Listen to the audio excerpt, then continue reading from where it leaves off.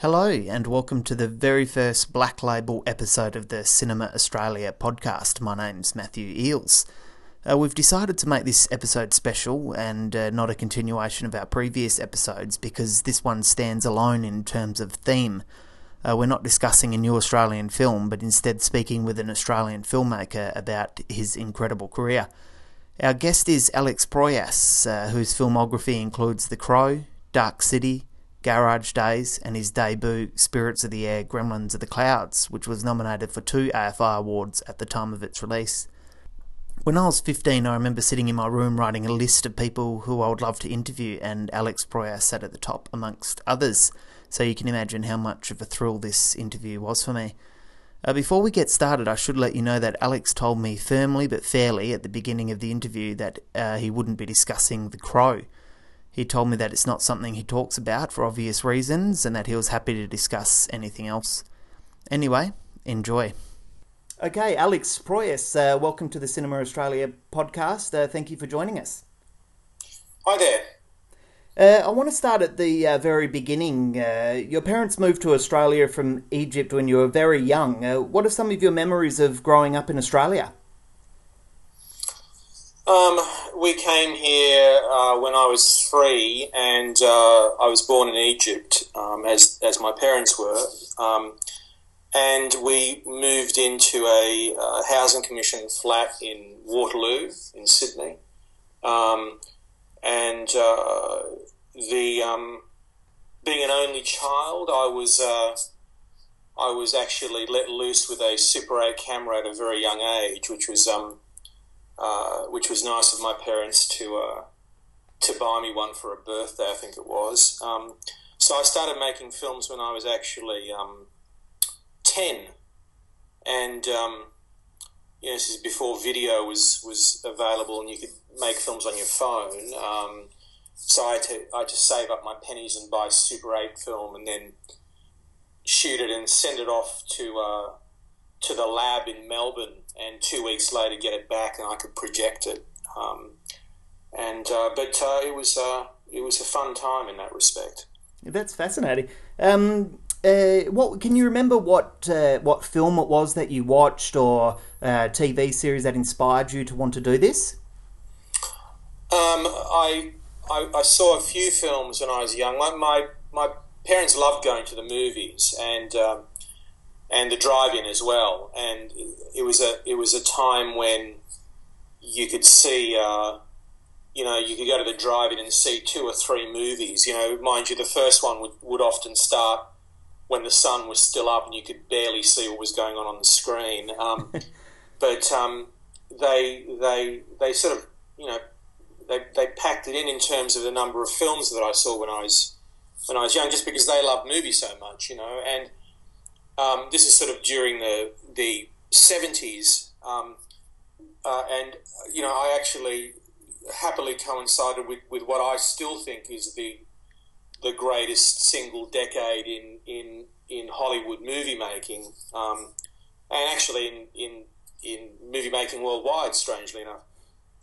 So I was very lucky to see some wonderful films from that era, starting with movies made in the late 60s, like 2001, Space Odyssey, and then seeing all the Godfathers and all the great movies of the 70s, and so I grew up assuming that was the standard of movie making, that's what I had to sort of live up to, and sadly I'm now living in an era where that's no longer the case, where movie making has taken very much many steps backwards, commercial movie making. But as I say, I was lucky to grow up in that era of great movies. You then went on to study at Afters. Was it during Afters or after that you started directing music videos for bands like Crowded House, INXS and Fleetwood Mac? Well, I started making music videos for friends in bands. I had a lot of friends in bands when I was at the film school, and I was also myself in a band and quite musical, I suppose. and so that's something that I did very much, professionally after film school, because there was not a lot of opportunity for employment as a film director in Sydney at that time. You had to sort of start off somewhere. You couldn't really write scripts in the hopes of making them, or go and watch great filmmakers making their films. There were so few films being made. So I embarked on making music videos, and then subsequent to that, making commercials, just because it was the way to get to make features eventually. What was your time? Well, how did you feel making TV commercials? I spoke to a young director recently who actually, said to me that it was almost soul crushing to be making commercials when you wanted to be making feature films. What was your experience like making the commercials? How did you feel about it? Oh, I think it was wonderful at the time. That's definitely not the way I would describe it. Eventually it became arduous after years of doing it, to be dealing with seemingly the same group of agency people who had never shot a bit of film in their lives, who were trying to tell you what to do. But initially it was great, as were music videos. Music videos in particular, at the time, this is in the fairly early days of music videos, no one really knew what a music video was supposed to be. And so as a filmmaker, you could pretty much do anything, because no one knew what rules you were breaking or not. Mm-hmm. So in that respect, it was great fun. In commercials, I ended up doing commercials because I'd done music videos. The agencies and the clients saw my work as a music video maker and gave me work as a commercial maker, and they wanted that same stylistic approach that I'd established in music videos. So I was pretty much given free rein in both of those areas, and people sort of tended to let me do my stuff. So I had great fun doing them. And it was a great training ground for features as well. I bet it was. Do you get the opportunity to watch many video clips nowadays? How would you describe the music videos of today compared to back then? I occasionally tune in and watch videos now. I still think there's some pretty good work done. It still seems to be an area that people can experiment with, and I think that's what it should be. It's kind of replace experimental film in many ways, and I still think people are doing good work in it. It's often tied in with the music, for obvious reasons, and whether or not the music is able to be interpreted in an interesting way. So that's always been the case. So if the track is a commercial poppy dance track, there's only so much you can do as a filmmaker, and therefore the videos are not that interesting. If the music lends itself to being to being more experimental, then the videos can often be really intriguing. When I read through some of your AFTRS alumnus, like Jocelyn Moorhouse and Jane Campion, who both went on to create some amazing films, I wondered what the mood was like at the time amongst your peers. Was everyone dying to shoot off to America to make movies, or was there a desire amongst some of your peers to stay at home and create local content? Oh, I don't think either of those cases. I think people were just happy if they got to make a movie, so they would be happy to do it under any circumstances.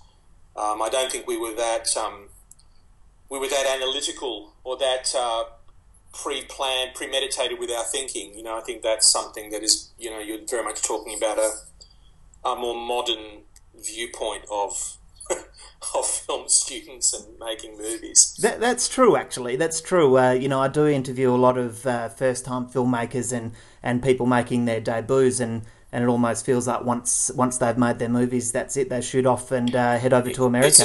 It's a very different world that we live in now, and I've had so many young filmmakers come to me and say, well, because it worked for you, I'm doing exactly what you did, which is I'm making music videos and commercials, and then I'm going to go and get an agent in America, and I'm going to make a movie in America. And my response to that is, well, just because it worked for me doesn't necessarily mean it's going to work for you. I mean, you have to find your own path, and, it's a very different situation we're in now. So you need to explore your own original way of getting where you want to go. Your first feature film was Spirits of the Air, Gremlins of the Clouds, which is impossible to track down, by the way. Almost every Australian film released over the last few years has been from a filmmaker making their debut. So I'm sure some of them would love to know what your overall experience was like making that film. Well, the Aussie movies, you're quite right, a lot of them are by first-time filmmakers, and therefore so many of them disappear off the face of the earth. That's not an uncommon scenario. Spirits is hard to track down, partly because I've ended up having all the rights, and it's something that I do eventually want to re-release, but I'm sort of biding my sweet time about when I do that, I guess. Look, we made Spirits with a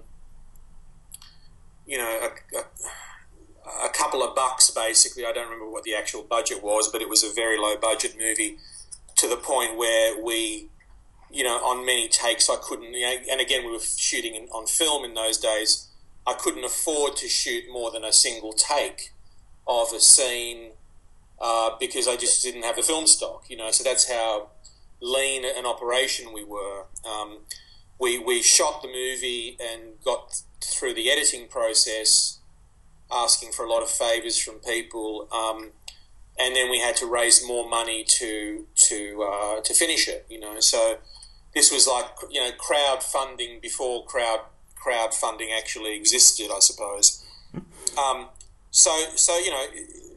That and in those days it was much harder to do that. Of course, now it's a lot easier because, as we've already said in this interview, you can make a movie on your phone if you really want to make a movie. I mean, those limitations have been stripped away. You can cut it on your laptop. You don't have to hire editing rooms and expensive equipment and pay for expensive film stock. So at least that part of the equation has allowed it to be easier for people to make movies. The releasing of a movie, of course, is no easier. It never has and never will be, and probably is more difficult now than ever before, because it's very hard unless you self-distribute the movie on over the internet or something like that. It's very hard to sell a movie to someone, to a distributor, and get that movie out there. It's becoming increasingly difficult to do that. So what becomes easier on one hand has become more difficult on another hand, and so I think filmmakers will always have a struggle to get that first movie made. I think the mistake a lot of filmmakers make, if I could pinpoint a specific problem I see, is kind of going back a little bit to the question you asked me a moment ago, which is I see a lot of filmmakers, young filmmakers, trying to effectively make a show reel to impress a Hollywood studio to give them a big movie, which I think is the worst fucking thing you could ever do. Yeah. It's sad actually that people do that, because what that completely undermines their artistry and their original voice, and that's surely what a filmmaker should be trying to achieve, is to tell a story that only they can tell, to make a movie that that has something original and fresh and new about it. And the whole notion that you would make a sort of mock Marvel comic movie or something like that to impress a studio executive seems kind of the anathema of the artistry of filmmaking to me. So I would urge people to avoid that at all costs, and focus on making something. It's hard work making a movie, any movie, at whatever budget range. Yeah. And because it's so hard, concentrate on a story that you want to tell, that's something that is important to you. You don't have to have written it. I mean, you can also find a story that you like that someone else has written, but make it a story that you really have a vested emotional need to tell. I think that's the most important thing. Well, thank you for saying that, Alex, because I feel the exact same way, so that's good to hear. After you made The Crow, your next film was going to be Casper, is that right? Yeah, actually, in the post-production of The Crow, I got a phone call from none other than Steven Spielberg, Right. who wanted to meet with me, and he hadn't seen The Crow. He because we were still editing it, but he'd seen all my commercials and videos, and he really liked my work based on that stuff. And he, of course, knew about The Crow and all that. So I went along and met Stephen, and he sent me a script of. I knew what the project was about. Actually, no, I don't think he had sent me a script. I think he told me what the project was. You know, Casper the friendly ghost. Okay, which to me seemed like the weirdest sort of combo of a director and material you could ever come up with. But this was, of course, Steven Spielberg, so I had to pay attention. So I went and met with him, and he was very charming. And but I did say to him, look, you have to understand that you know, if I get involved with this project, I'll be making Casper the not so friendly ghost. I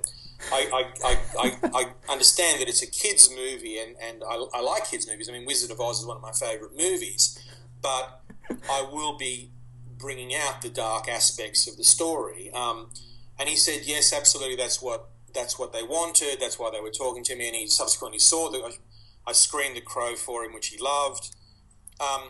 And so I was seduced into making this film, and I went through quite a great deal of the pre-production. I think we were 6 weeks away from shooting, but at that point I'd gotten to a point where I really understood that he didn't want to let me make Casper the not so friendly ghost. He wanted to make something that was a little bit too G-rated for my liking. So I stepped away from the project at that time. So thankfully, you went on to direct Dark City. Yeah. So tell us a bit about Dark City, because you wrote, directed, and produced the film. Was it all done your way? Until the editing process, where it went horribly wrong with the studio, and so the theatrical cut was not one that I wanted to release. But we have actually released the director's cut in the wake of that, having had the film achieve so much success on videos, and the director's cut is very much the movie that I set out to make. But Dark City, I actually wrote it before The Crow. It was a project that I was writing for many years. It was my little pet project, and no one would actually let me make it because it was a little bit too out there for Hollywood, you know. You know, The Crow did very well at the box office, and therefore everyone was calling me in the wake of that release, asking me what I wanted to do next, and I kept saying Dark City, and not many people wanted to hear that. But eventually, I did get my chance to make it, you know, it was something that I felt very strongly about making, a story that I really wanted to tell, and it is definitely something that has achieved a strong following based on how unique and original it was. It's a phenomenal film. Thank you. Was it good to be back home making movies with local talent? Yeah, it was. It was.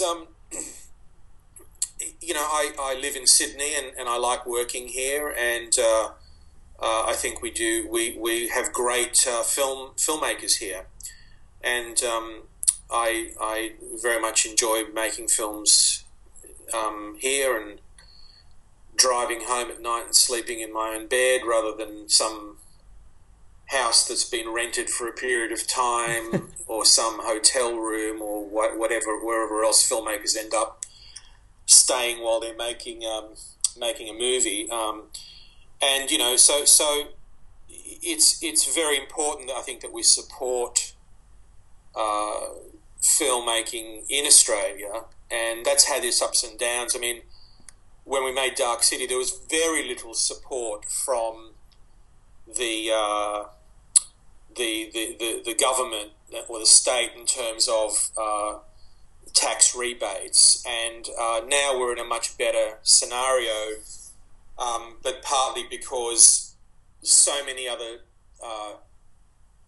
territories around the world have realised that it's actually of great economic benefit to them to drag the runaway productions to shoot on their home turf. I think once other territories like Canada, for example, and many others now around the world discovered that notion, then the Aussies finally paid attention to it. It's unfortunate that it took them that long to understand that, but it's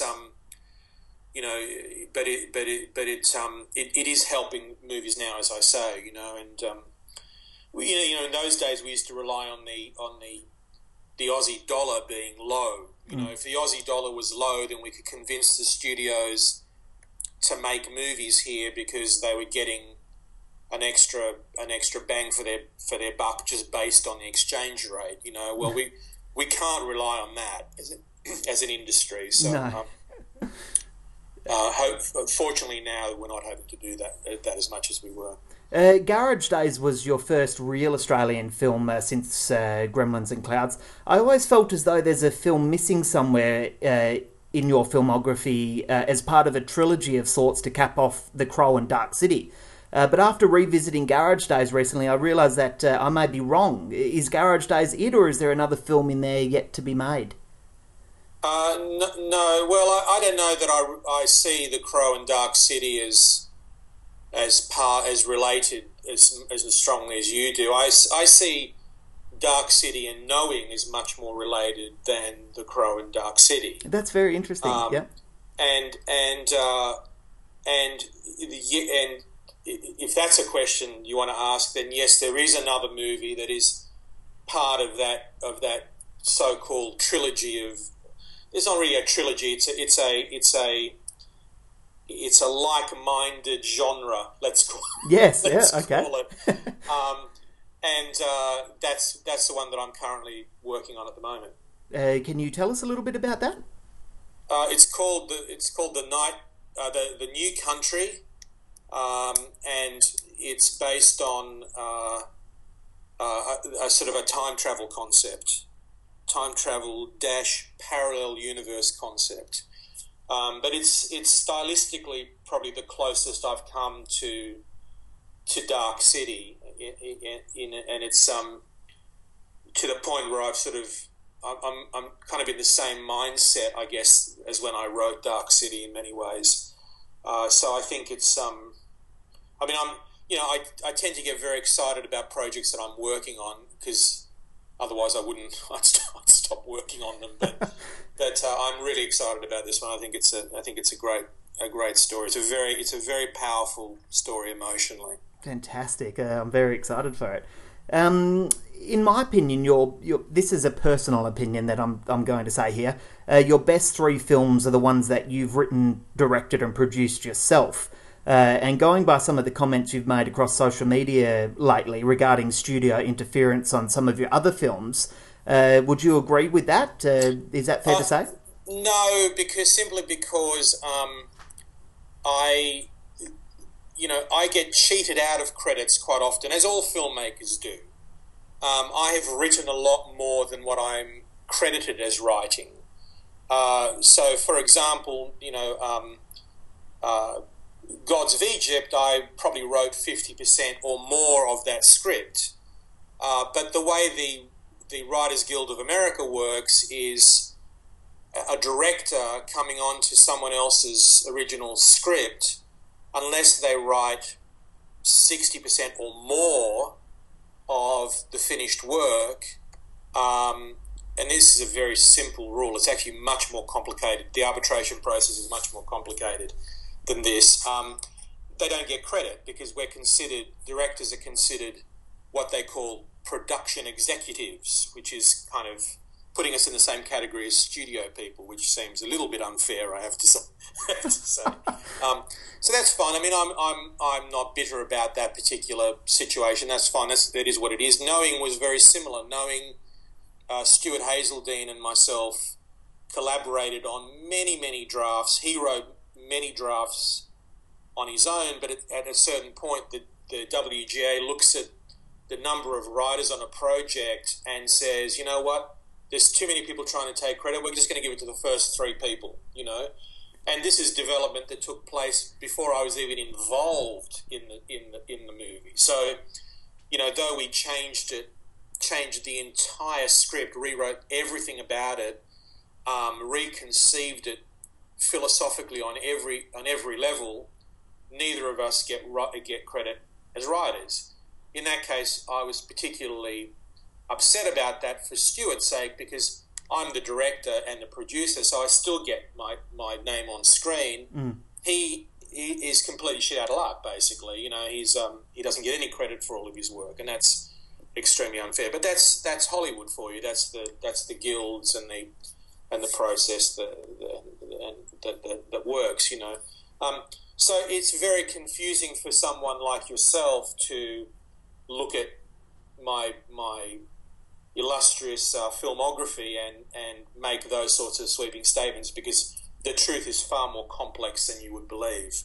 Well, wow, Alex, thank you for clearing that up. I'm sure there's a lot of people out there who will find that very interesting. Well, you know, Hollywood is an interesting place.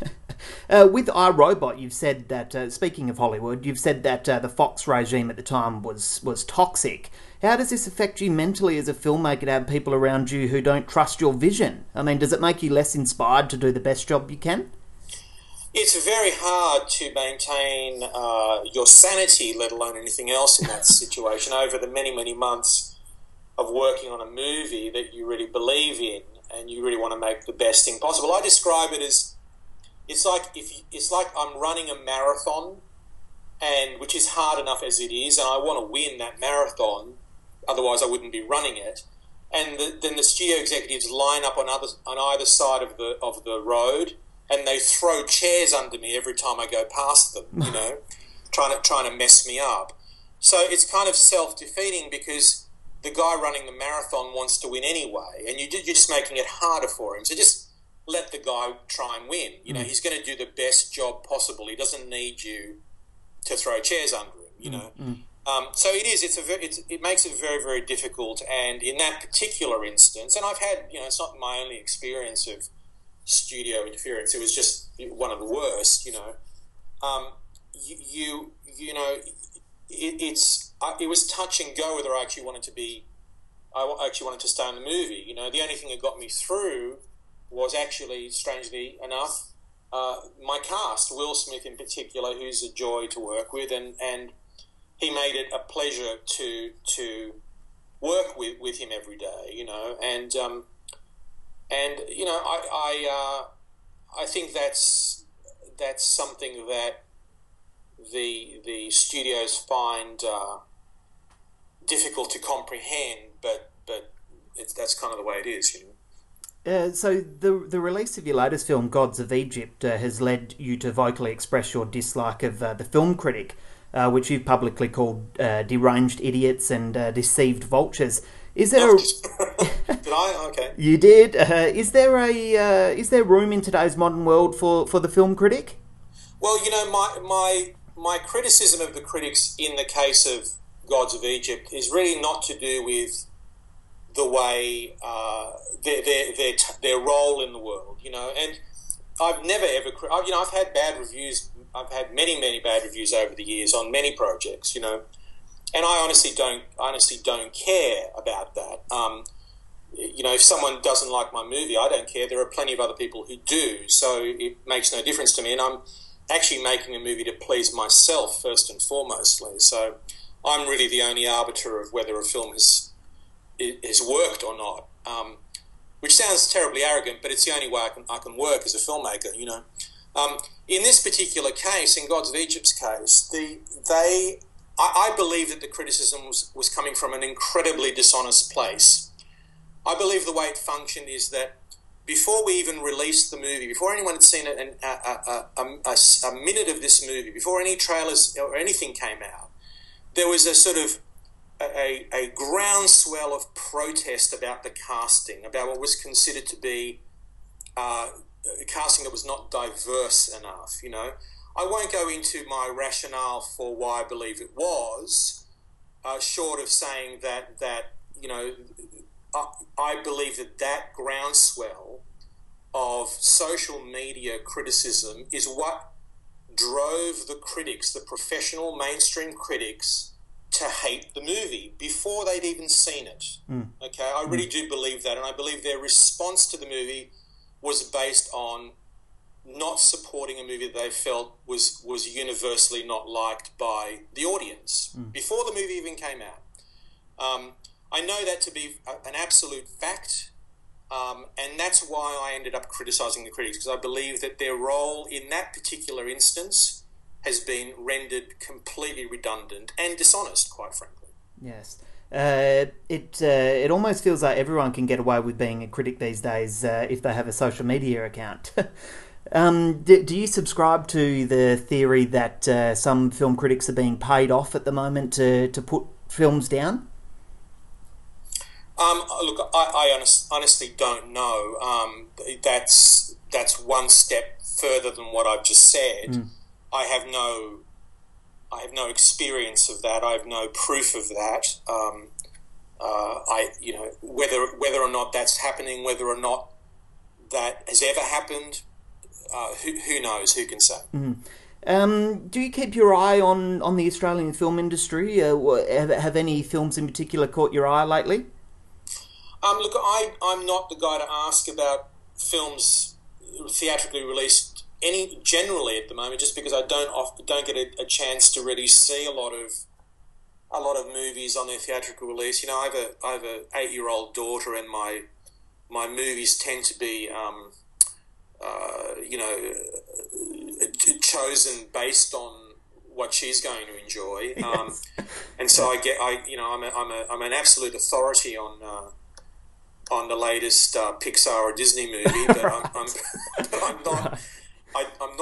not able to see a lot of Aussie, recent released Aussie movies. I thought Paper Planes was okay. I enjoyed that. A kids movie, yeah. Should local talent be getting excited about the possibility of working on an Alex Proyas film in Australia, or would you prefer to be heading overseas for future projects? Look, I always prefer working here if I can, but I can never answer that question. It really, every production is different, and I never know where a movie's going to end up being made.